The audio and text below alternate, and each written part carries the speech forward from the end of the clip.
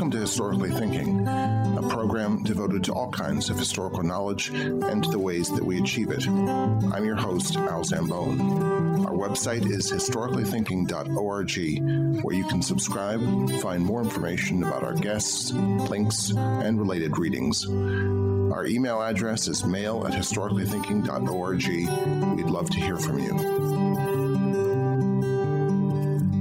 Hello, medieval Mediterranean slavery is a phrase that might seem a bit puzzling to some listeners. Surely there wasn't slavery in the medieval Mediterranean, but indeed there was. For hundreds of years, a slave trade existed throughout the Mediterranean world, taking captives in the eastern part from the shores of the Black Sea to Egypt and to Italy. The slave traders were from the republics of Venice and Genoa and the Mamluk Sultanate. Late medieval slavery was not an afterthought or an aberration, writes Hannah Barker. It lay at the heart of Mediterranean society, politics, and religion. A complex of slavery, captivity, trade, and ransom tied disparate parts of the Mediterranean together. Hannah Barker is assistant professor of history at Arizona State University in Tempe. Her book, That Most Precious Merchandise, The Mediterranean Trade in Black Sea Slaves, 1260-1500, was this year awarded the Paul E. Lovejoy Prize by the Journal of Global Slavery, and it is the subject of our conversation today. Hannah Barker, welcome to Historically Thinking. Thank you for having me. And congratulations on this very eminent prize. Thank making you. you now an expert in comparative slavery, even though your book is not about comparative slavery. I want to emphasize that. Right. Just in case there's any misunderstanding. So as I understand it, let me play this game. Instead of asking you for the argument, let me see if I'm a good grad student and if I figured it out. Yes. The argument is that there is, as it were, a tree of Mediterranean slavery, that Mamluk slavery and the slavery being practiced in Italy are just branches off the same system. And to mix the metaphors, this tree then unites the Mediterranean world. Yes. Right? So, yes. Right, so you're not comparing the slaveries of Egypt and Italy. They are the same system. Right. They're connected in ways that you cannot possibly disentangle them. Yes. Yes. This gets into all sorts of interesting things in medieval history and Mediterranean history. I mean, ever since Henri Pirenne wrote Muhammad and Charlemagne, everyone's been banging on about the sea, whether it unites or divides. My old undergraduate mentor, Michael McCormick, has written at least one enormous book about that for the early medieval world. And here we have, let's talk about this Mediterranean world, because it's, as I was saying to you in the green room, as it were, it's the Mamluk Sultanate is something that seems to come out of science fiction. But actually, in some ways, the Eastern Mediterranean world is so science fiction-y to people. It's so strange when you try to explain it to them during the Middle Ages. It's not what people think. They've got the Crusades, and that's about it. But let's try to break down the Mediterranean world at the beginning of the period, and who's in the market for slaves, and then who provides those slaves.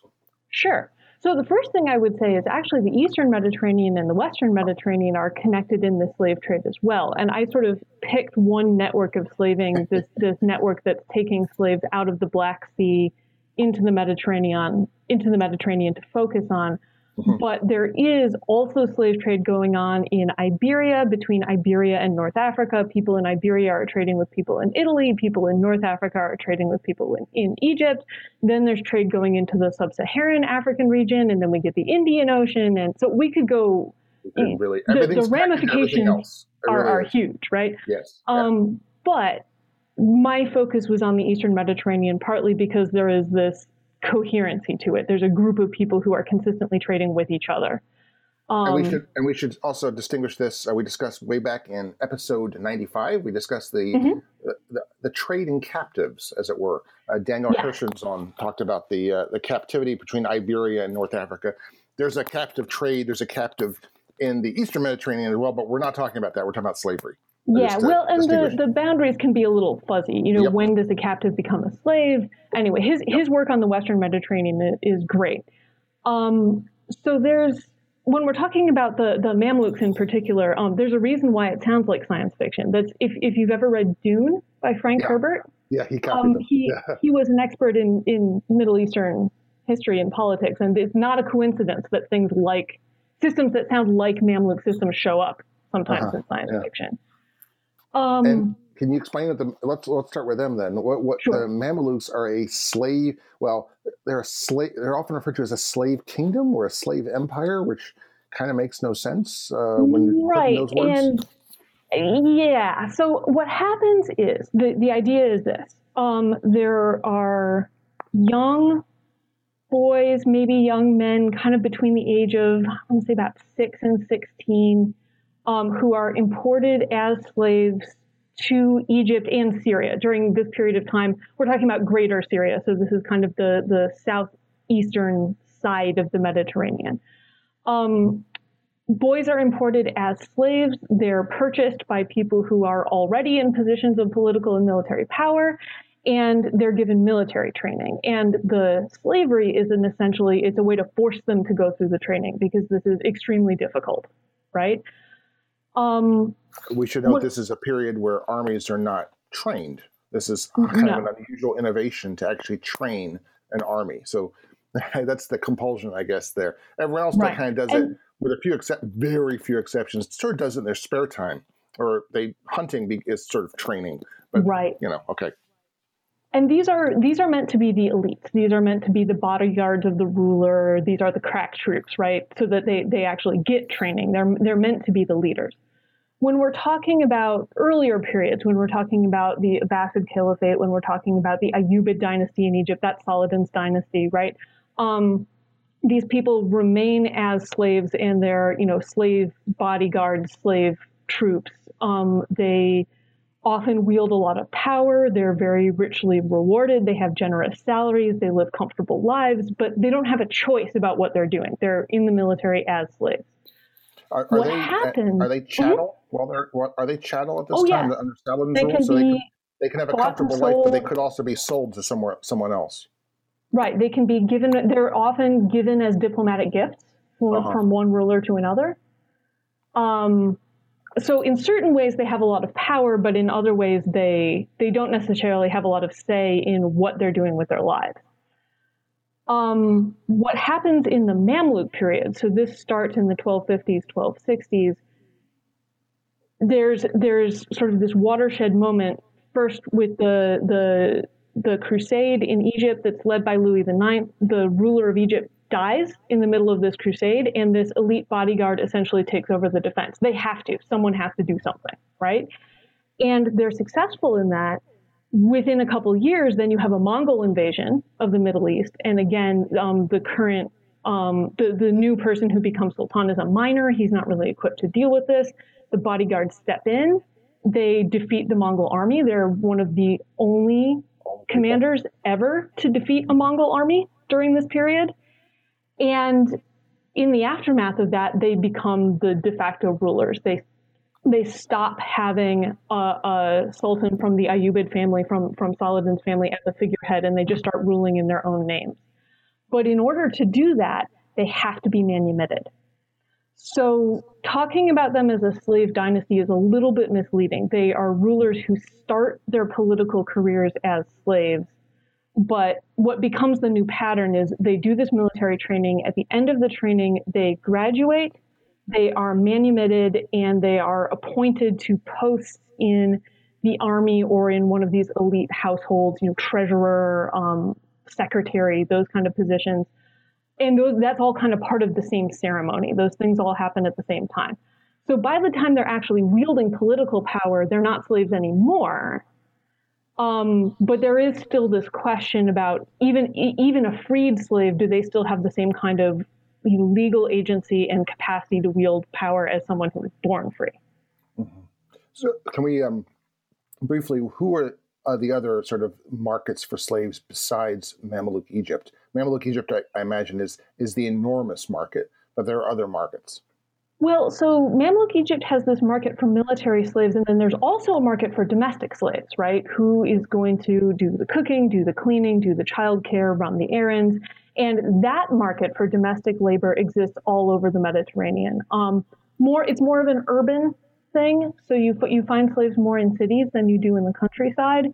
They tend to be women. But you can find them in Cyprus, in Crete, in Constantinople, in all the major cities in Italy, all the major cities in Iberia, all the major cities in North Africa. Finding domestic slaves there is pretty common. Is there a market for agricultural slaves? Not much. And when you do find slaves doing agricultural labor, they tend to be domestic slaves who are, helping pick the fruit when it's ripe, but that's not their permanent long-term position. There are some exceptions for sugarcane cultivation. But apart from that, mostly not agricultural. An important exception which has lasting influence. Yes. Are slaves used at all in, say, large workshops?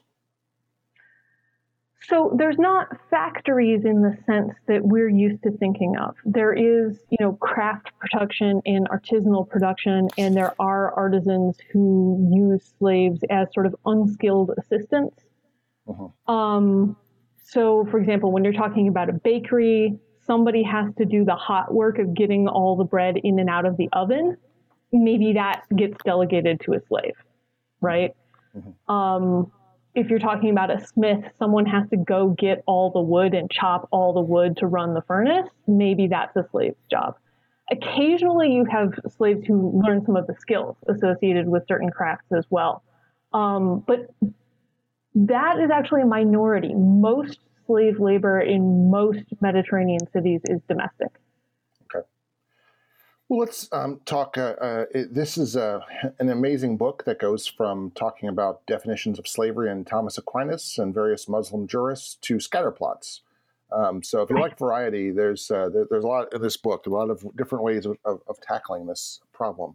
But let's talk a little bit about the theological and sort of philosophical and juridical problem. What is a slave theologically, and how does that change from faith to faith, or does it change from faith to faith? Right. So this is one of those areas where there's a lot of commonality, but it's not exactly the same, depending on which thinker you look at and which tradition they're writing in. I'm not going to talk about Jewish traditions here just because that's not my area of expertise. There are people who really work on that, but I'm not one of them.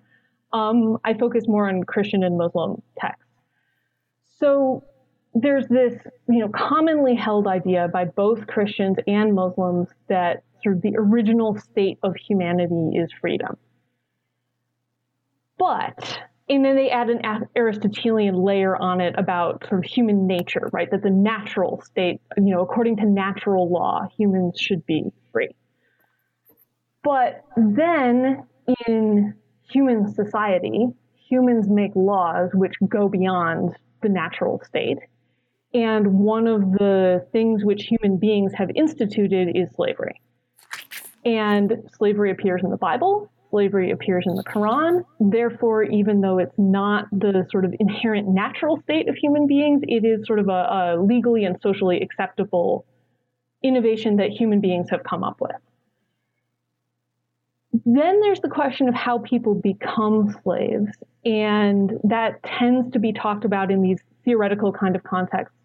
First, in terms of captivity, slaves are people who are captured, and they are not ransomed, they stay in captivity. And there's also the idea that people can be born into slavery, that depending on the status of your parents, particularly the status of your mother, you can be born into slave status. Who has that idea? Where does that come from? So that's pretty broadly based. You see it in Christian thinkers, you see it in Muslim thinkers. It is coming out a lot of the authoritative religious texts, but it's also, they're both drawing on Aristotle and Aristotelian theories of slavery. Mm-hmm. Now, the legal codes are going to be Roman there in the Mediterranean, and of course, the Romans, they know all about slaves, and their legal codes are really very well adapted to. With the great legal innovations of adapting the Justinian Code to medieval purposes, they have a ready source of precedent for dealing with slavery. Yes. There's one big change that happens, and this is something that happens only in the Islamic world, a change in the status of people who are born into slavery.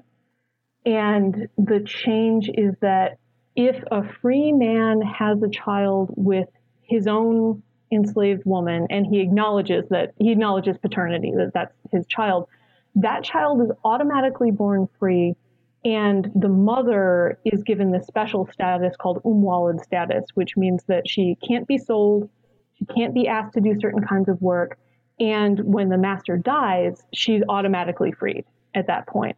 That's something that didn't exist in Roman law, and it's something that's new in the Islamic legal framework. The Italians stick pretty closely to Roman precedents. They change some things, but not massive changes like that.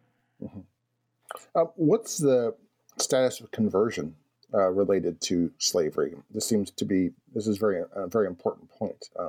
You make clear several points throughout your book how this drives certain attitudes towards slaving and the slave trade. Yes. So the idea is that slavery is considered legal, it's considered acceptable, and the people who are appropriate to enslave are people who are not the same religion as you, whatever that means, right?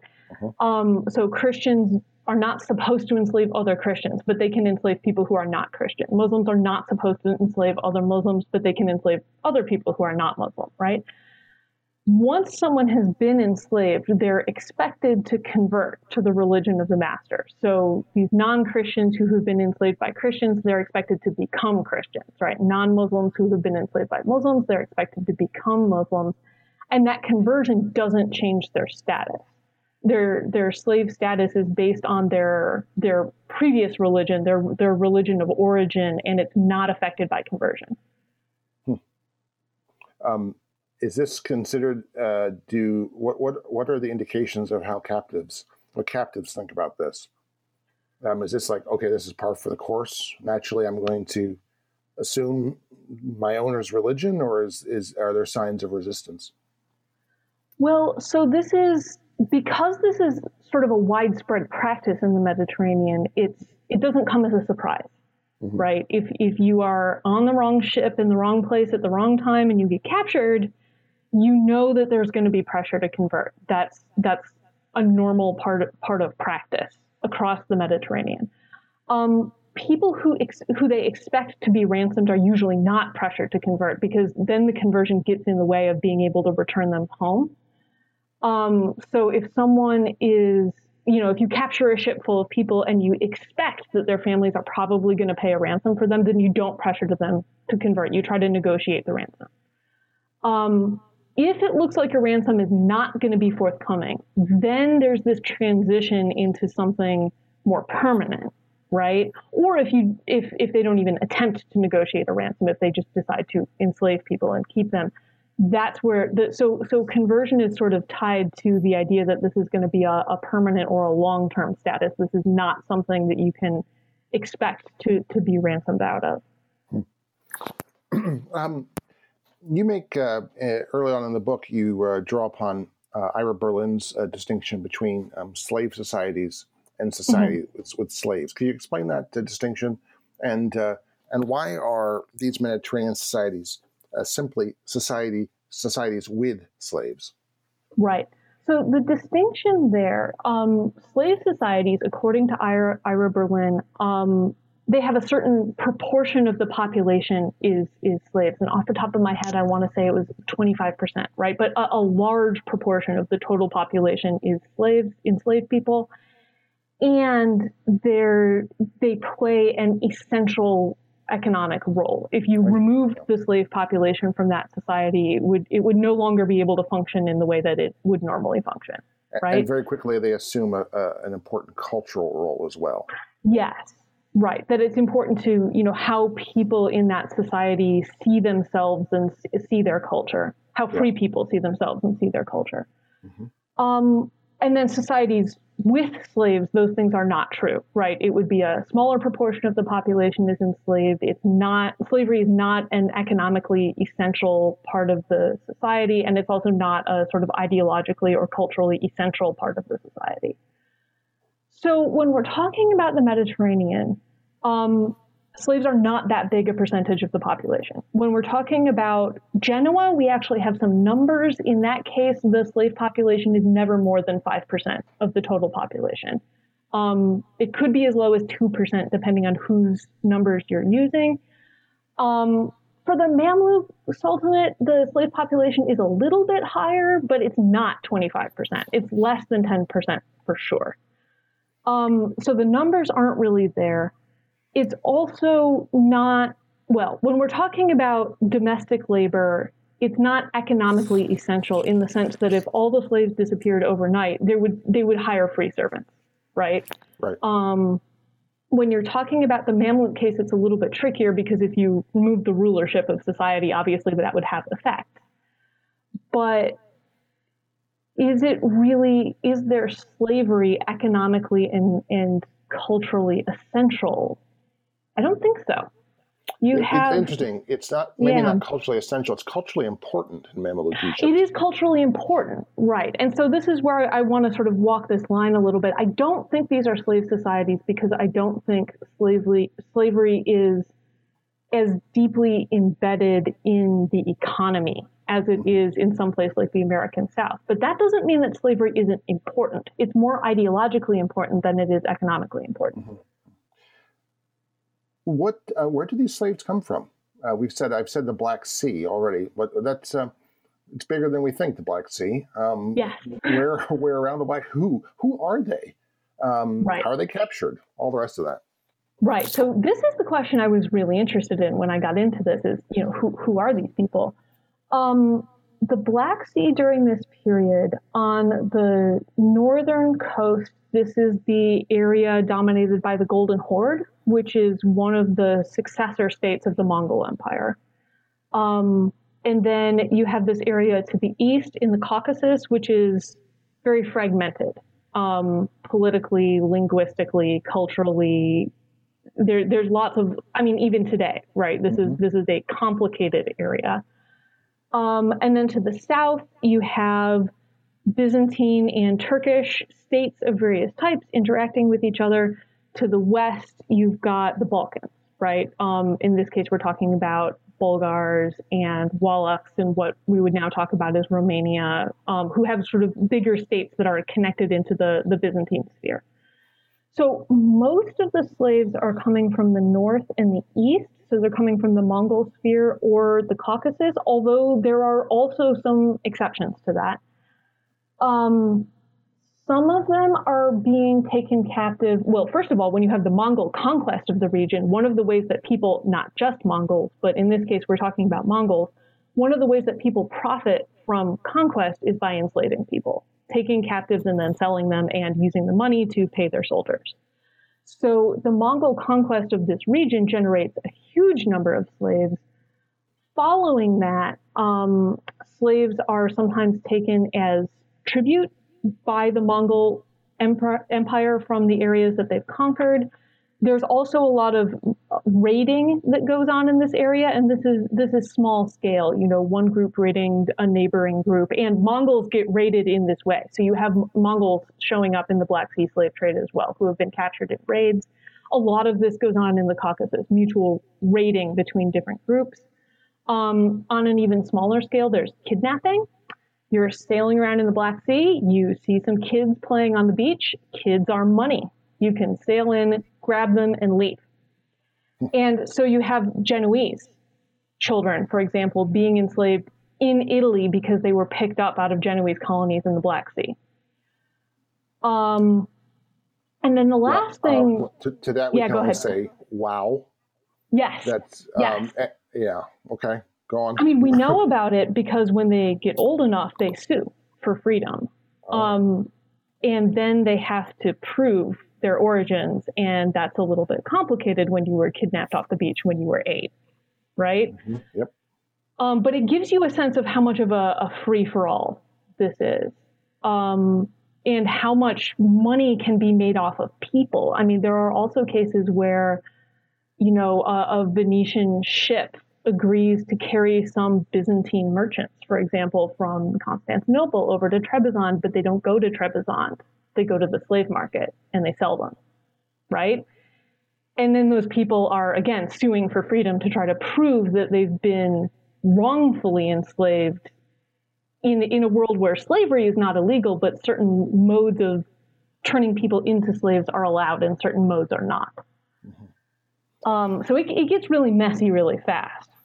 So it already seems clear from the example of picking children off of the beach or deciding that your passengers are more valuable as slaves, that these are not necessarily purpose-built or purposefully directed slave ships in the way that we're familiar from the Atlantic slave trade. Is that right? I mean, these are slaves are basically something else you take along with other cargo. Yes. Is that right? Yes. Yes. And merchants rarely specialize in the slave trade. They tend to trade slaves plus 5 or 6 other commodities from the Black Sea. Ships rarely specialize in shipping slaves. They tend to have what we call mixed cargo. So they have some slaves, some grain. Caviar comes from the Black Sea, so they might have caviar, they might have salted fish, they might have honey, wax, leather. There's some long-distance slave trade. The Black Sea is one end of the Silk Road network, right? So you also get silk and jewels and other, luxury commodities that are coming from Central Asia and from as far as China. They're all on the same ship. So ships tend not to have more than 100 slaves on them, and it tends to be significantly less. There are ships with, 25, 30, 50 slaves, and those 50 slaves on that ship belong to 10 different merchants. Where are they being taken from other than beaches? And I mean, are there slave markets along the littoral of the Black Sea? Yes. So the big export hubs, one of them is called Kaffa, and it's a port. It's still there. It's Feodosia now, I think, on the Crimean Peninsula. That was a Genoese colony. I'm calling it a colony purposefully, right? They had direct governmental control over it. Mm-hmm. And then also boys and girls. That's how the Black Death came to Europe. That's a whole other story. That's not yes, not related to the slave trade actually. No, right. It's more connected to the grain trade, but that's a whole different issue. I mean, we should say that people are wondering about this grain trade thing. Believe it or not, since like 500 BC, Greek cities are already dependent upon grain being brought from the Black Sea. If you have urbanization, you need to have farms somewhere else. And the Black Sea is really good for growing wheat and other types of grain, and it had been going on for 1,500 years by the time we're talking about, at least. And Genoa and Venice Venice is in the middle of the water. They can't grow their own grain. Yep. Genoa is extremely mountainous. They don't grow their own grain. So this is actually a big, and Constantinople is the other big market for Black Sea grain. So there's a lot of grain trade going on. So you have this one hub in Kaffa that's on the Crimean Peninsula that's Genoese controlled, and then the main rival is Tana, which is at the mouth of the Don River where it flows into the Sea of Azov. That was sort of a Venetian-dominated community, but it wasn't a colony. That was actually under the control of the Golden Horde, but there was a significant Venetian diaspora population there. So those are the two places where where there's a transition from the being captured in battle or just for the hell of it by someone, where they bring them to these markets, and then they're sold to merchants who are there for grain, for jewels, for what have you, and then they make the transit into the Mediterranean. Where do they go after that? Where are they brought to in the Eastern Mediterranean? Right. So ships sailing in the Eastern Mediterranean need to stop occasionally. They need to buy things, sell things, get fresh food, fresh water, get news. Depending on where they're sailing, they might need a pilot to guide them if there's particularly treacherous local waters, So Genoese ships so they all stop in Constantinople and Pera, which is sort of the Genoese suburb that's across the strait, right? And they tend to stop there. They buy and sell whatever they have, including slaves. Genoese ships tend to stop in Chios, which was another Genoese colony. This is sort of off the Anatolian coast. Venetian ships tend to stop in Crete, which was a Venetian colony. Sometimes they'll go down to Cyprus, and then from there they go further west. So either they'll go directly to Venice or Genoa.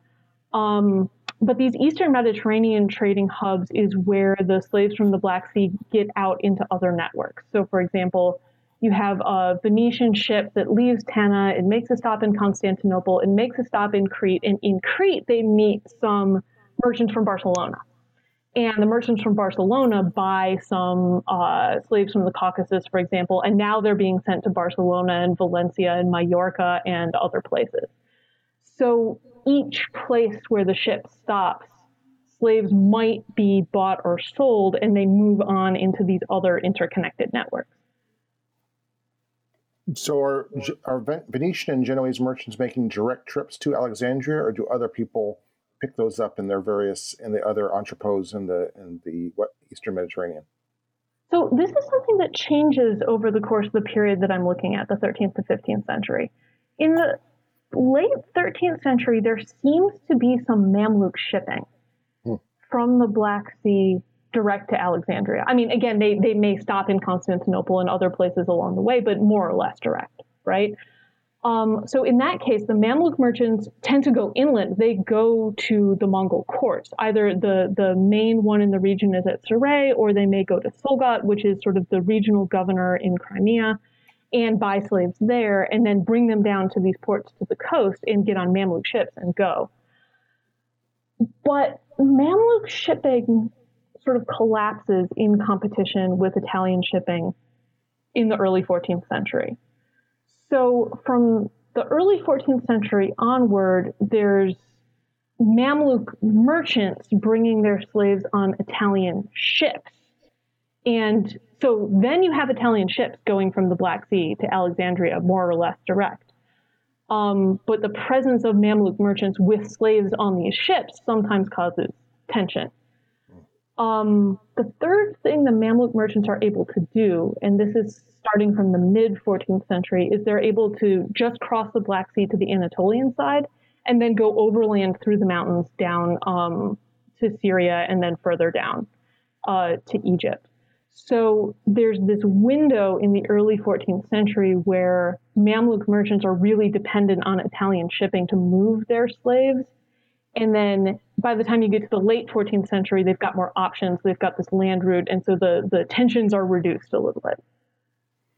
One thing I wanted to ask you about was, I know in American slavery, very early on, by the early 18th century, the people who are very new at being enslavers and slave masters already pride themselves on their ability to make ethnic distinctions between various African groups and tribes, and knowing what they're good for, quote unquote. I imagine that same thing must happen in the Mediterranean. Are people selling different ethnicities based on their capacity to be better soldiers than the other kind, or I mean, is there a market for experienced Mongol warriors, or is that the last person that you want to have working for you? Right. So you definitely don't want an experienced Mongol warrior because they will kill you rather than be enslaved, right?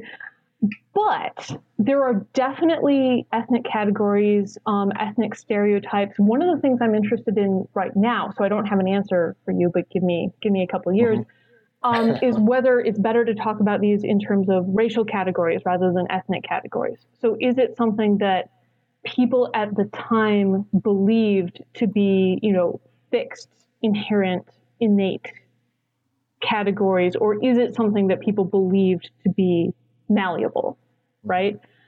I'm not sure about that, but I'm very interested in this question. So they're definitely labeling people, and they're definitely using those labels to decide about which slaves are going to be used for which purposes. The Mamluk sources are a little bit more explicit about this. There are treatises that are guides to slave buying, right? Which we can talk about why those exist in the Mamluk case and why they don't exist in the Italian case, because there's a reason for that. Go ahead and talk about that. Why? Okay. Yeah. So the way that it actually has to do with the wording of sale contracts. The way Mamluk contracts for the sale of slaves are worded puts liability for any kind of mistakes or problems, right, on the buyer. So the buyer has an obligation to inspect and to understand everything about this slave. And then if they purchase the slave and then there's some kind of a dispute later on, whether it's about, was the slave actually healthy? Has the slave's ethnicity been misrepresented? Has their gender been misrepresented? There's all kinds of, some of these are more sort of legal theoretical issues than issues that actually came up, but it's something that the legal theorists are very interested in. In those cases, sort of the onus to prove that there was fraud is on the buyer. So buyers really need to know what they're doing. And these treatises are meant to help people who are not experts in, the ethnicities of people who are offered for sale or in recognizing signs of internal health conditions. It's meant to offer them some kind of advice about how to make sure that you're not being defrauded in the slave market. Italian slave sale contracts put the liability on the seller. Oh, okay. Okay, all right. Yeah. Yeah. So if there's some question about fraud, the seller is the one who has to prove that they were not deceiving anyone. And so there's not the need for the same kind of advice because there's less anxious buyers, essentially. So I think I remember Stephen Epstein saying in his History of Medieval Genoa that Circassians were the most valuable slaves to bring back. Might have been him, might be someone else. Is that true? Because they're blonde and blue-eyed. Is it or is that? I would quibble with that. Most of Stephen Epstein's work is excellent, but that's one particular issue where what I'm finding is a little bit different. Uh-huh. First of all, Circassians are not necessarily blonde, blue-eyed, or white. One of the things that's very interesting is looking at the range of the way that these slaves are described. And it doesn't always necessarily match up to the things that we would assume. Uh-huh. One of the things I've been very interested in is color and how are slaves described in terms of color. And one of the things that's been very interesting is finding slaves who are described as blackish yellow or brown between two other brown colors or just mixed color, right? What does that mean? I think what's going on, although, as I said, this is something that I'm continuing to work on. I think what's going on there is they're talking about color not just in terms of the visual appearance of the slave, but also in terms of humoral balance, right? Very and this is sort of a medical framework that, again, the Christian and Muslim worlds share. They're getting it from Greek medical, Galen and Hippocrates and this kind of intellectual world. But it's the idea that every person's body is made up of 4 liquids, 4 humors, and each one of them has an associated color. So you have red, white, yellow, and black. And talking about the color of the slave tells you something about which humors are dominant in that slave. And a slave with a mixed color, that's a good thing. That's someone who has well-balanced humors. There's not one color that's really dominant. That's a very interesting idea. That makes a lot of sense. That's a very exciting idea, and I'm wondering how that can play into the 18th century, even where Galen has tremendous longevity, more than most thinkers, and what it means for slaves to be entirely black within the Galenic framework is a very interesting way of thinking about race, or how that gets to race. There's clearly a shift that happened in the 16th, 17th centuries, both in the way that slaves are talked about and described, but also in the sources of slaves, right? One of the things about the Mediterranean is slaves come from everywhere. There's no sort of characteristic feature of a slave. And I think when you end up with a very heavily African-dominated slave market, that also kind of changes the way that slaves are described.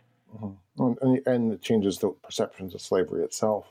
Yes, definitely. It's one of the things that, scholars of American slavery really need to read your book just to get outside the thought world of American slavery. That would be great. It would be, yeah. And one of the things is the realization of anyone who sails in the Mediterranean that I can be a slave. Yes. Is something that would not occur to someone sailing in the early 19th century Caribbean. They might die, but if they're from New England, a white guy from New England, they're probably not going to be a slave. Might be a captive, might be dead, but they're not going to be sold in the slave market. Right. And and I think that is one of the fundamental differences in this particular sort of culture of slavery, is the idea that it's something that it's sort of the worst, most unfortunate thing that can happen to you short of death, maybe, but it's something that potentially everyone is vulnerable to. I mean, these Genoese and Phoenicians and the people in Egypt who are taking Mamluk slaves, they also get enslaved. Less frequently because they're less likely to be in the wrong place in the wrong time, but it does happen. So anyone who knows anything about Venice and Genoa know these are extremely sophisticated places when it comes to financial instruments and regulation. Mm-hmm. And people listen to the podcast with Ioana Iordano know that Venice even has an extraordinarily sophisticated intelligence service from a very early date. So it's not surprising that they also have sophisticated regulation. How do they regulate slave trade, and why? Why do they regulate it, and to what purpose? So this is an area where Venice and Genoa were in competition, right? Not only this area, but they were competing for control over shipping and port access and port regulation all over the Eastern and the Western Mediterranean. So when we're talking about slaves, this fits into a much bigger picture of both political and economic competition. But slaves played a special role in this. So part of it was economic regulation to profit from the slave trade, right? If people are buying and selling slaves in Genoa, in Venice, or in any of these other ports that they control, like Caffa or Chios or in Crete, right? The government wants a cut. So there are taxes on the slave trade, just like there would be taxes on the wine trade or the grain trade or the salt trade or any other trade that's generating significant profits. So in that sense, the slave trade is not that different than all these other trades. The thing that's different about slaves is they're human beings with souls, and depending on who buys them, they will convert to one religion or another. And particularly with respect to the Black Sea trade, that was sensitive because their competition is the Mamluks. And the Mamluks are not just their competitors in the slave market, they're also competitors in the Crusades. So these slaves who are being sold in the Mamluk market rather than the Italian market are going to convert to Islam rather than Christianity. That's something that everyone involved takes for granted, right? Not only are they going to convert to Islam, they're then going to be trained as soldiers to fight against Christians. So this is where the tensions around Italian shipping of Mamluk slaves comes from, right? People who are particularly invested in the crusading cause will accuse particularly the Genoese, because the Genoese have more control. They have this colony, right, where they can actually set the regulations. Why are they allowing these Mamluk slaves to be exported? They're doing it because it's profitable, right? But they end up with this situation where, on the one hand, Genoa wants to allow the Mamluks to export slaves because they make money off of it. They also want to allow it because they want to cultivate a good relationship with the Mamluks in general, because trade with the Mamluks is profitable, right? When we're talking about the spice trade in Alexandria, that's hugely profitable. And the Genoese want to make sure that they have their position in that. But on the other hand, they're getting pressure because of the religious dynamics of this to cut off the Mamluk slave trade. The Mamluks absolutely do not want that, because they want to continue this situation of training slaves as soldiers in order to raise them up into the ranks of political power. And specifically, their stereotype is that slaves from the steppe, so Mongols, Tatars, Russians, Circassians, these are the kinds of labels they're using, right? These are the most desirable military slaves, just according to the ethnic stereotypes. So they are very invested in making sure that they continue to have access. And Genoa in particular, because it has this colony where it does have the power to set regulations, is kind of caught in this bind. So they create regulations, for example, this is sort of in the early 15th century, where they're going to inspect every slave ship that leaves port and ask all the slaves what religion they are. and whether they want to be Christian. And if they either say that they are Christian or they want to be Christian, they're not allowed to be taken to Egypt. If they say that they're not Christian and they don't want to be Christian, then they're allowed to leave. So this is their way to try to get around this. Whether those inspections actually happened and whether they happened in sort of an open way where slaves could actually say what they thought, I'm highly skeptical of that. But it's their way to try to square this circle. When they did inspect some ships, because there was at least one shipment of slaves that got held in Kaffa that was supposed to go to the Mamluks, to Alexandria, but they refused to allow the ship to leave because they wanted to take some slaves off the ship. When that happened, the Mamluk Sultan imprisoned all the Italian merchants in Alexandria.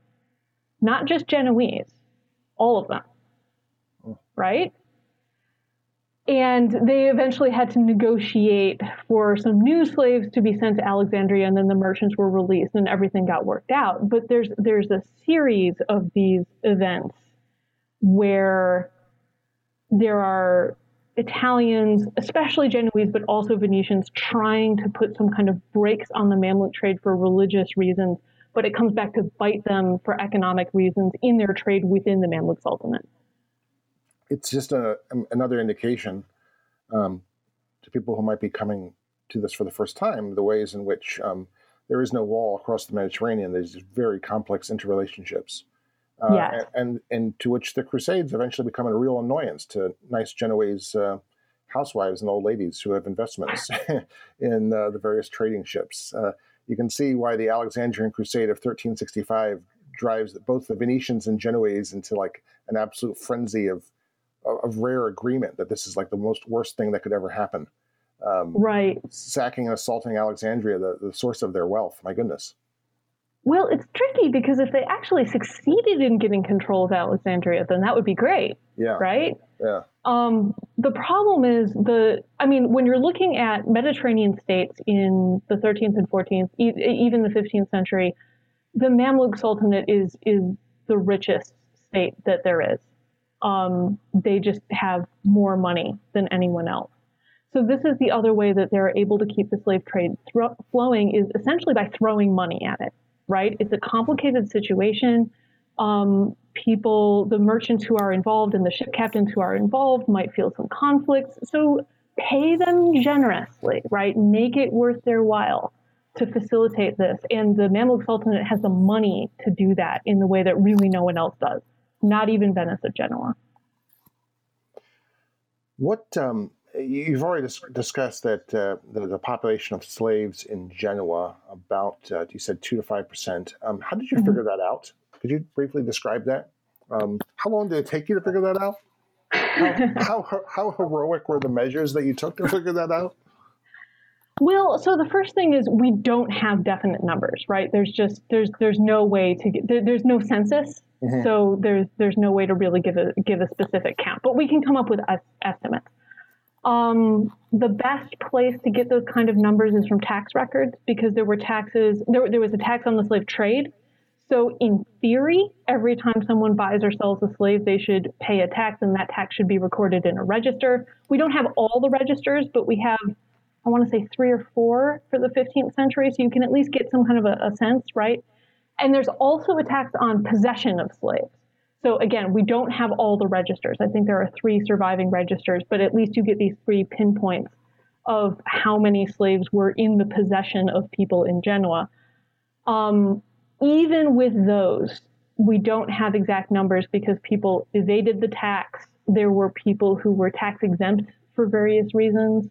So those are not complete counts, but it gives us enough information to say we're talking about thousands of slaves, not hundreds, not tens of thousands. It's somewhere in the thousands ballpark, right?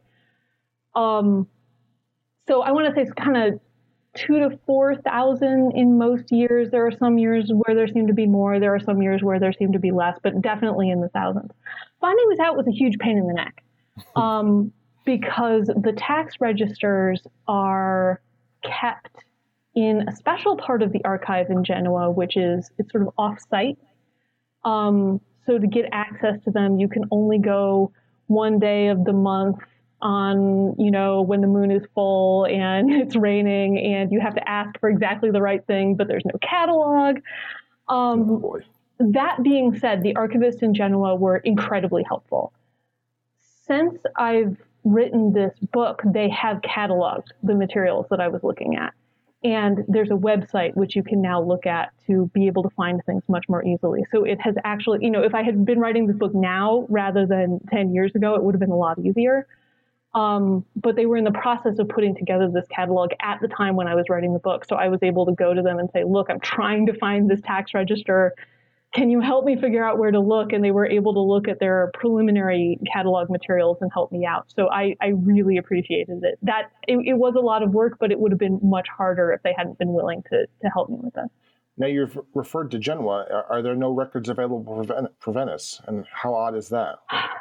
Well, so they did tax slaves. I just don't know where the registers are. And I haven't found anyone else who has cited them either. So I'm not sure that they've survived. This is one of the things about medieval history, right? We know that there's a lot of material that used to exist that doesn't exist now for various reasons. And it's sort of sometimes it's like a little bit related to Heisenberg's uncertainty principle. It might be out there, but sometimes just looking for it makes it go away. Well, and there have been problems, right? When you're talking about Genoa, the archives in Genoa were bombed in the 17th century by the French, and that just caused all kinds of confusion.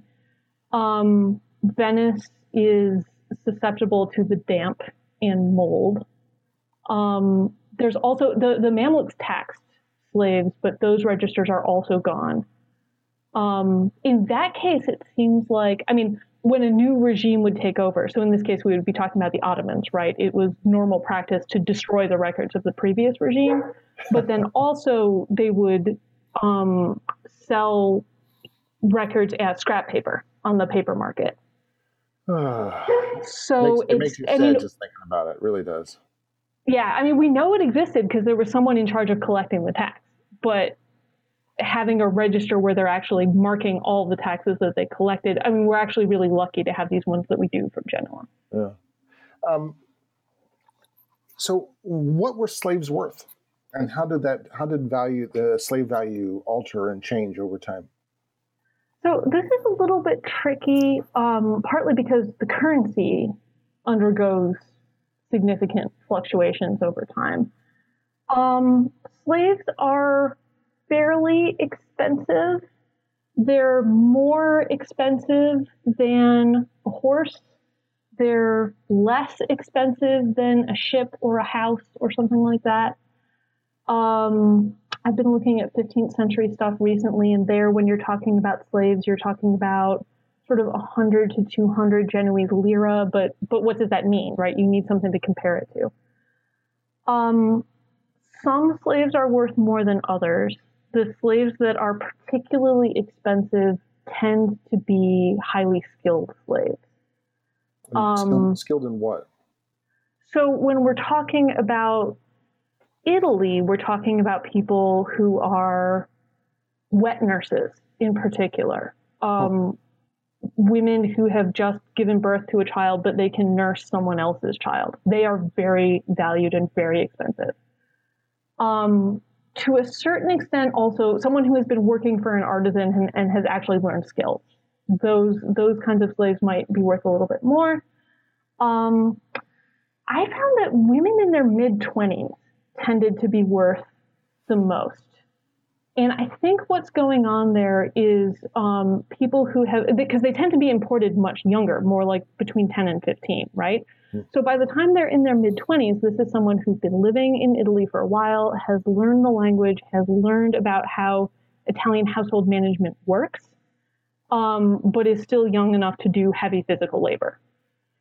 So I think that's why the numbers are sort of peaking there, but it's not dramatic. It's it's a gentle peak. Is it because they can also still have children? I'm sorry. That's another thing I'm looking into now. I do think that that's a factor.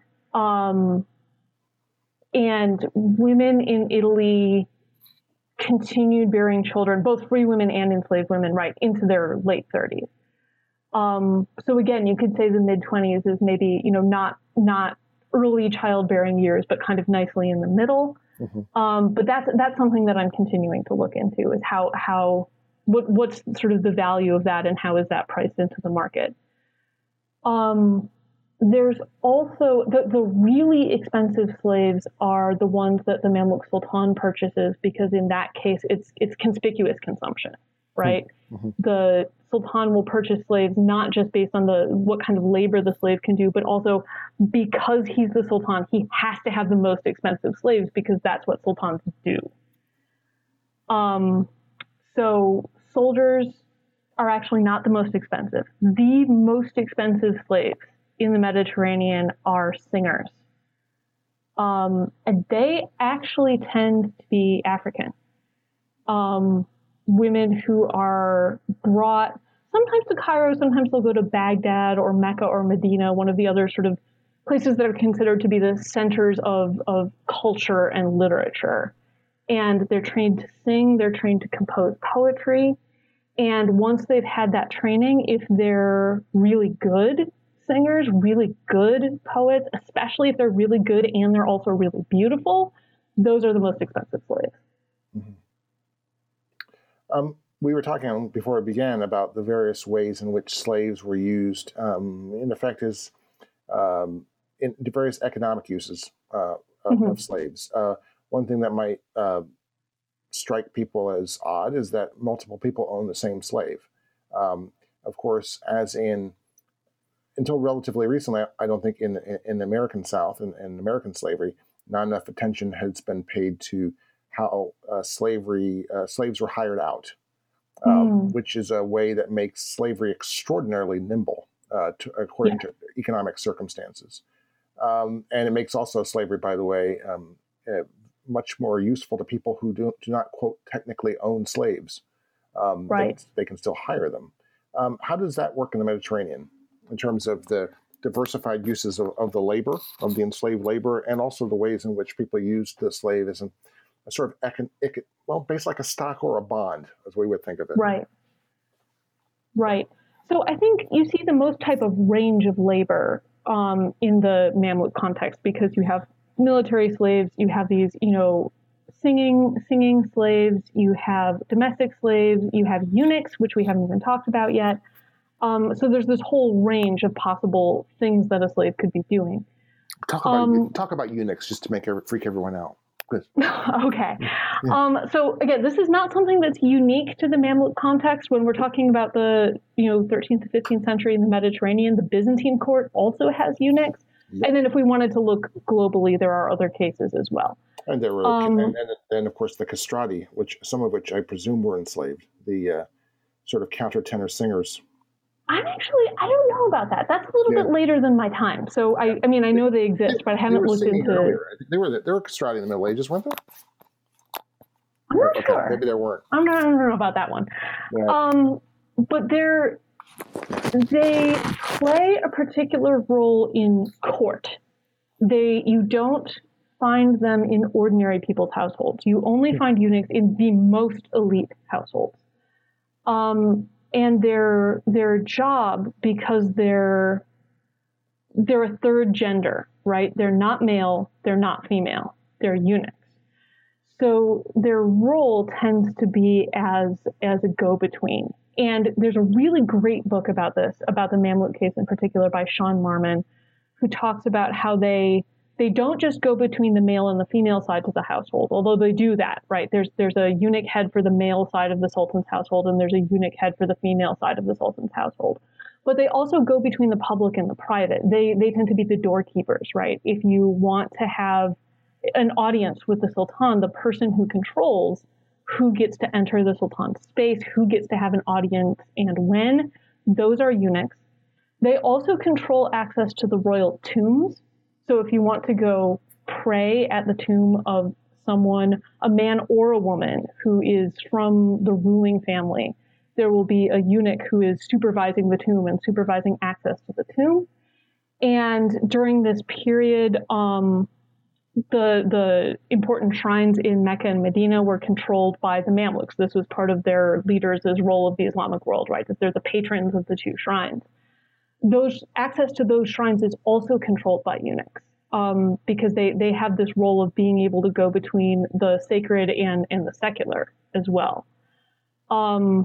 This book by Sean Marmon gets into the reasons why they take on this role.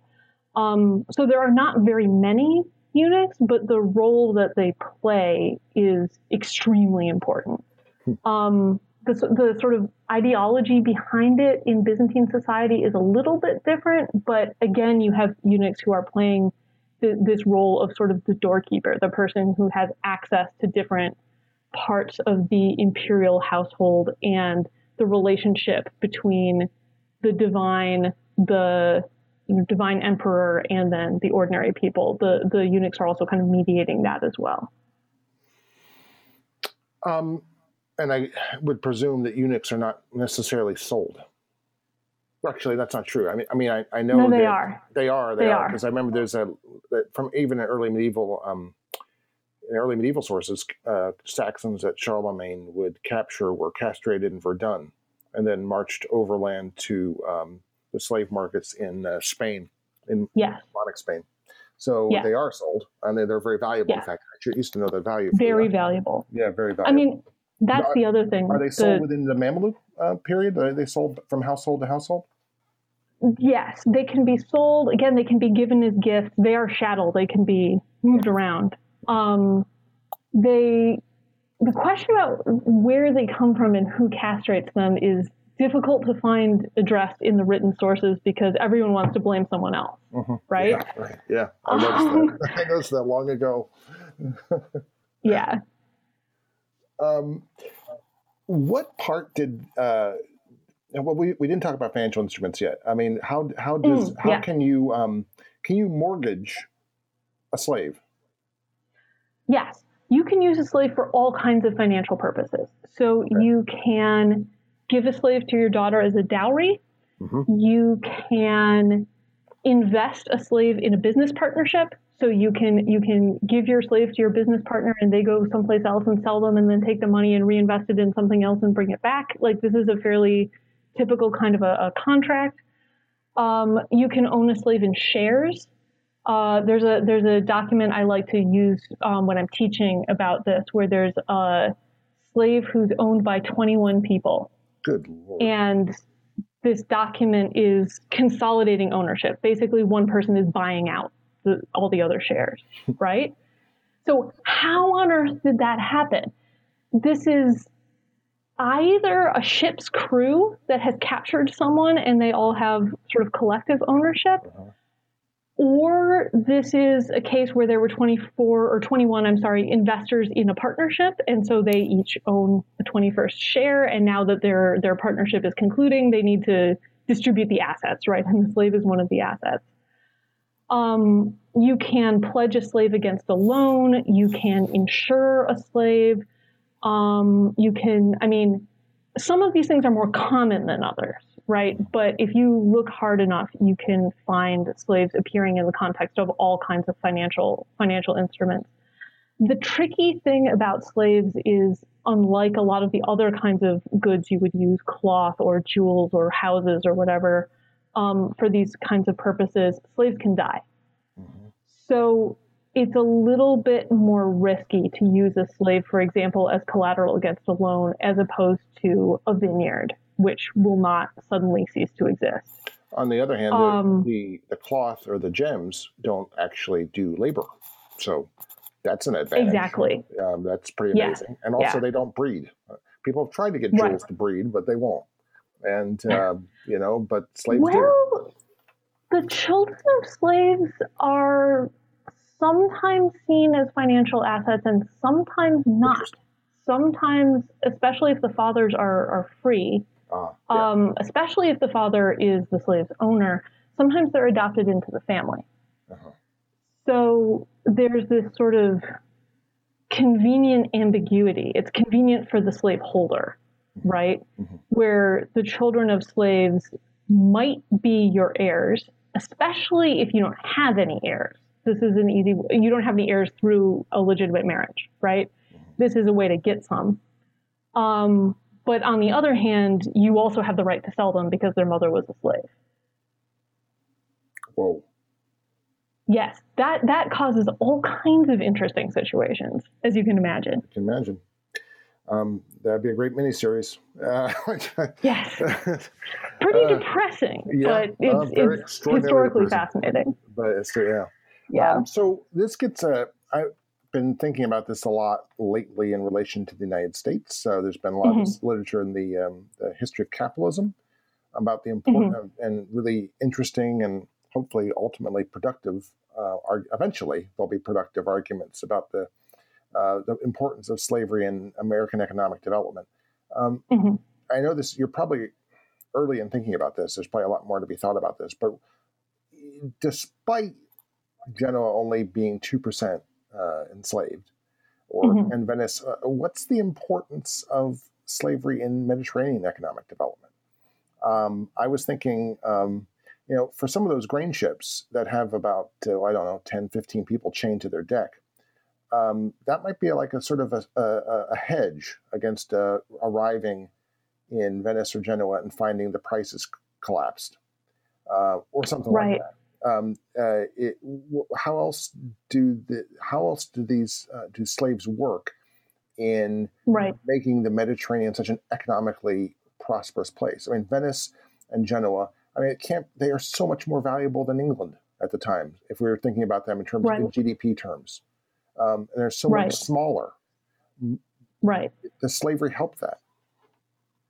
I mean, slavery is definitely part of this broader diversification of business, right? So, I mean, yes, people like medieval merchants like this mixed cargo shipping way of dealing in slaves because you're not investing too much in one particular commodity or in one particular ship. You would also, as a merchant, spread your goods across many ships. So if one of them sank, you wouldn't lose everything. When you get to the 14th century and insurance starts to develop, slaves become insured like other kinds of cargo are insured quite early. So it's not that there's something exceptional about slaves, but they're a piece in this bigger picture of economic development. Let's move back to the the introduction. Now that we're nearing the end of the conversation, you discussed two narratives that have obscured the importance of medieval slavery, which is kind of odd because if you read any sources connected to the medieval Mediterranean, you realize the ubiquity of slaves. They're always there, but nevertheless, they've been obscured. How and why? Right. So there's two big picture narratives that have made it harder for people to see this. One is sort of the model of economic development and modes of production that has its roots in Karl Marx's work, right? And Marxist historians have taken this in one direction, but economic historians who are not necessarily Marxist, but they're trying to think about how societies develop, have sort of developed this in a different direction. What Marx talked about, though, was a series of phases of ways that societies produce. He talks about a slave mode of production, and he thinks that this is characteristic of the Greek and Roman period. He talks about a feudal mode of production where you have serfs and you have lords, and this is characteristic of the Middle Ages. Then you have a capitalist mode of production, and then perhaps you have a communist mode of production, right? So setting aside the communist one, we're going to focus on the medieval part, because this is the issue for medieval historians, right? If slavery is characteristic of the ancient period and feudalism is supposed to be characteristic of the medieval period, and when we're talking about the 14th and 15th centuries, we're talking, as we've already talked in this conversation, about this transition from maybe a feudal economy into a capitalist economy. What do we do with the presence of slaves? Because they're not supposed to fit, right? So that's one issue within the historic economic historian studies on this, is trying to figure out how slaves would fit into a grand narrative, especially because they're not serfs, and we expect to find serfs. Then there's a narrative which really comes out of the abolitionist movement, which is, I call it the narrative of Christian amelioration, right? That as Christianity spreads, the idea that slavery is not an appropriate way to treat people spreads with it. And so gradually, over the course of time, Christianity causes slavery to disappear until this terrible thing, the transatlantic slave trade, happened. And this is what the abolitionists are trying to halt. And they're successful, thankfully, right? Mm-hmm. So for that project, for the project of halting the transatlantic slave trade and then in the end abolishing slavery, this idea that Christianity is fundamentally opposed to slavery was very successful. But historically, again, if you're a medieval historian and you want to sort of pick this apart a little bit, so when exactly did Christianity get rid of slavery, right? How exactly did that happen? And when you go back and start looking, and here you are, 14th and 15th century, this is before the big, horrible transatlantic slave trade interrupts the progress of Christianity, but there are still slaves, right? Yeah. And not only are there still slaves in societies that have been Christian for over 1,000 years at this point, they're being held by religious institutions. Yeah. So there's a problem with that narrative as well. The idea that religion somehow inherently drives out slavery. And then you point out there's a very interesting, also an Islamic amelioration narrative as well. Yeah. Which I thought about it. I guess I first realized that in probably the autobiography of Malcolm X. Right. That's like the last chapter in a way. Right. So this is a very interesting point of tension, and there's a great book about this by Eve Trout Powell, who looks at the case of Egypt particularly. But there's also work on the abolition of slavery in the Ottoman context. So once abolitionists have succeeded in abolishing the transatlantic slave trade and slavery in England and America and places like that, they now want to encourage the abolition of slavery in other parts of the world, which is good. But it gets tied up with tensions around colonialism, right? About other people coming in and telling you how to behave. Mm-hmm. And in the Islamic world, when we're talking about the Ottoman context, as in the Mamluk context, there are a lot of elite slaves, right? People who are in positions of power. By the time you get to the 19th century, it's less likely to be people who were enslaved themselves as children and then perhaps later manumitted. But there are a lot of people whose mothers were slaves. And they really resent the comparison between Ottoman elite court slavery and American plantation slavery. So that's not to say that the Ottoman elite court form of slavery was okay, right? But when British abolitionists show up and say slavery is evil, get rid of your slave concubines, the first response tends to be like, well, what are you doing in your colony, right? So there's a tension that grows there, and the reaction to that tension within the Islamic world. So there's this first sort of defensive reaction about slavery means something a little bit different, especially for elites in the Islamic world.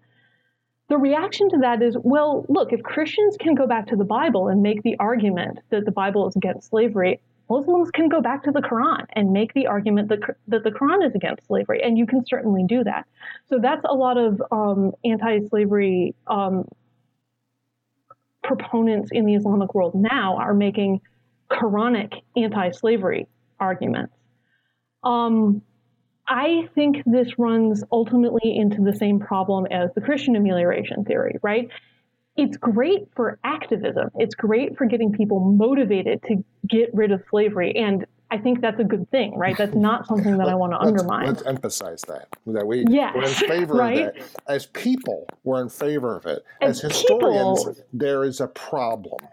There's a problem with the way we read our medieval sources. And so what I would like to come out of this, and what I try to argue in the book, is not that using religious arguments against slavery is a bad idea. I think it's very effective. But that we need to not assume that people in the past had the same moral assumptions that we make today. Yeah. And I think that's really important, actually. I think that's one of the few pieces of this story that's actually something we can celebrate, right? We've achieved a new and different moral consensus than what existed in the 15th century, and that's great. Yeah. But we need, as historians, to be able to separate those things. Although it then makes me immediately go to where I often, when I'm introducing Ira Berlin to an American survey class in the past, I immediately ask the question, isn't the interesting question about why we don't have slavery? Because what is clear from your book, or what's clear the more primary sources I read about American slavery, right up until the very moment of its ending, is how ubiquitous slavery has been as a human institution, and how extraordinarily adaptable it's been. And so more and more the pressing question that I kind of find myself musing over again and again is, how the hell did we ever get rid of it? Now, arguably, we haven't. There's plenty of forms of slavery right now, including debt peonage in various places around the world. But it is rather amazing to me that in such a very short time, the Europe and the Americas turned against it. And then other parts of the world turned against it. And in relatively short order, considering its longevity and ubiquity. I was thinking of that because I was one of the questions I wanted to finish up with you is what are the benefits and the pitfalls of thinking about slavery comparatively? We were talking again beforehand about some of the work that Sharon Murphy is doing, who's been on the podcast before, which is very much like the work that you're doing now on the financial benefits of slavery, the way the financial instruments involved, the way slaves are financial instruments. And that's a very helpful comparative way of thinking. But of course, there are some pitfalls as well. Sure.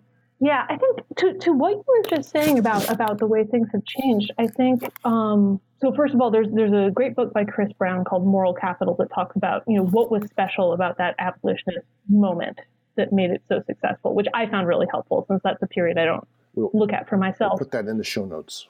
Yeah. But there's also, there's a book that came out more recently by Joseph Miller, trying to theorize slavery more broadly. And one of the things he talks about is slaving as a strategy, right? Nobody just takes slaves for the sake of taking slaves. Everybody takes slaves for a reason. So there is still labor exploitation in the world today in many different forms. There's still things that I think would fit the definition of slavery, but are no longer legal. So how much do we care about slavery as a legal status versus slavery as a set of practices, right? So the strategy of exploiting other people's bodies and exploiting other people's labor definitely still exists. It's just not slavery. It's not legal slavery at this point. I want to be careful with the definitions because the slavery is that interpersonal tyranny. It's clear, and some of these some of these people that you were describing had awesome lives, up until the moment they didn't, and it was all an arbitrary. It was from their perspective, as a normal person's perspective, it was an arbitrary person. It was an arbitrary decision on the part of those who owned them. So that the slave relationship is always a tyrannical relationship. Sometimes tyrannies are benevolent, and sometimes they aren't. But they can go in; they can switch in an instant, and that's sort of there's a definition of slavery from a sociologist, Orlando Patterson, that I find very helpful. Yeah, and it's a 3-part definition, and interestingly, it has nothing to do with labor. I like that definition very much. It's a good one. Slavery involves violence or the threat of violence. It involves natal alienation. So this is disconnection from your family, your kin group, your culture, your past, right? Everything that's associated with the circumstances of your birth, your origin, is cut off. And dishonor. And that, again, it can take different forms in different societies depending on how, honorableness and respectability and all these associated kind of concepts are defined. but the idea that slaves are less than, they're dishonorable people. They don't have the privileges of, ordinary members of society, whatever that might mean. Yeah, I'm just rereading Patterson's Slavery and Social Death. Yes, and yes. So that's sort of a good place to start to think about, what is and isn't slavery, and how can you have other kinds of exploitation and coercion that are bad. They're undesirable, not something you would want to happen to you, but are not necessarily slavery. They're bad in a different way. Yeah. What are some of the, you discuss one of the things that anyone's familiar from teaching undergraduates, people want to say, hey, so which slavery is better and which slavery is worse? I mean, that's one of the pitfalls that people always get into when they are talking about slavery. Yeah, I don't think that's helpful. I mean, so you asked about comparative slavery. I think the value of studying slavery in comparison is it causes, at least for me, it causes me to ask questions that I wouldn't otherwise ask. Yeah. The pitfall is that you get too much caught up in the comparison and not enough in really understanding slavery within a specific context. And as a historian, I think specificity of context is really important. That's right. So there are things, for example, like finding these guides to slave buying in the Mamluk context. It had never occurred to me to think that there should be guides to slave buying. But all of a sudden, once I found some, why don't the Italians have them, right? Uh-huh. So having that comparative perspective can cause you to ask questions or to see the absence of things, or to see what's peculiar about a specific society that if you only study that society, you would take it for granted. But when you compare it with lots of other societies, it's like, no, wait, actually, that's an unusual practice and it needs explaining, right? Mm-hmm. So I think comparative study can help you place specific examples in a bigger picture, but you don't want to lose track of the fact that every example is distinct. Yeah. So I think comparison can, at its best, lead us deeper into context. Sorry? Comparison at its best can lead us deeper into context. Yes, exactly. I think trying to compare which slavery is better or worse in a certain way is kind of missing the specificity, right? There's lots of ways to be miserable. And I don't necessarily want to say that one of them is better or worse than the other one, because it also, I mean, in a sense, that also takes away the individuality of the slaves, right? Different individuals experience different kinds of oppression differently. Mm-hmm. So I think rather than trying to say better or worse, it's more helpful to talk about what's common among different forms of slavery, what's distinctive to a particular kind of slavery in a particular context. And that gives you more insight into what people are experiencing and what's sort of distinctive about that experience. Well, finally, if anyone studies the notes of this book, they'll realize it took you a long time to put together. Yes. So how long? And I'm presuming from your polite demurral at the beginning to the refusal to discuss Jewish views that you don't have Hebrew, no. But you have, well, like everything else in the Mediterranean, I mean, it would seem, you've got Arabic, Italian, Latin, Greek. No Greek, unfortunately. Greek? Okay. But how did you keep all this stuff straight is what a lot of people are going to be wondering if they think about it. I mean, how do you keep your notes? How do you do this? Oh, I'm sorry. My computer made a noise here. So for keeping the notes straight, I have software, which is terribly helpful. I have a database, which I use to keep track of all the records. And then I have Zotero, which I use to keep track of all the references and notes. It's great. I love it. I wish Zotero would like advertise with us, because I talk about it so much. And then say, yeah, but go ahead. Yeah. What do you use as a database, and how do you do that? So I have my database software is called FileMaker Pro, and you can create your own database. You can make your own fields. You can decide, is this going to be a checkbox, or are you going to fill out information? But that makes it very easy to sort of search and sort and organize things. I think sort of the bigger question, I actually got into this when I first started grad school, which is, 11 years ago? Gosh, a long time. No, it's not. Go on. But it's sort of frighteningly long. But I was interested when I entered graduate school. I knew I was interested in trade. I knew I was interested in intercultural connections. I knew I was interested in travel. I was interested in the Mediterranean. My background already, I had been interested in Christian-Muslim interactions. So I knew going in I wanted to do something with merchants, something with the Mediterranean. I had already learned Latin, and I was going to learn Arabic in grad school. I had already decided that. And my first semester there, my advisor was co-teaching a class with an American historian about slavery and captivity. So I thought, this is my advisor, I better take it. And I wrote a paper about slavery in the Black Sea because I was searching for something where there would be both Christian and Muslim merchants. And it had to have something to do with captivity. So this is what I ended up with. Wow. And it was a terrible... That is so wonderful. That was your first paper? It was my first paper, and it was horrible. I did a really bad job. But in the context of doing a really bad job, I realized that there was more work to be done than could ever be done in a semester. And specifically, I realized that the people studying Italian slavery and the people studying Mamluk slavery weren't talking to each other. These were two completely different historiographies because they were working with sources in completely different languages. So that partly my sort of dissatisfaction with this paper and wanting to do a better job kind of drove me to continue working on it. But also I thought, well, here's an opening, which I hadn't expected to stumble across, but since I did, why not? This is a place where having Latin and Arabic would probably enable me to say something that people haven't said before. I didn't know what it was going to be, but I felt like there was a lot of potential.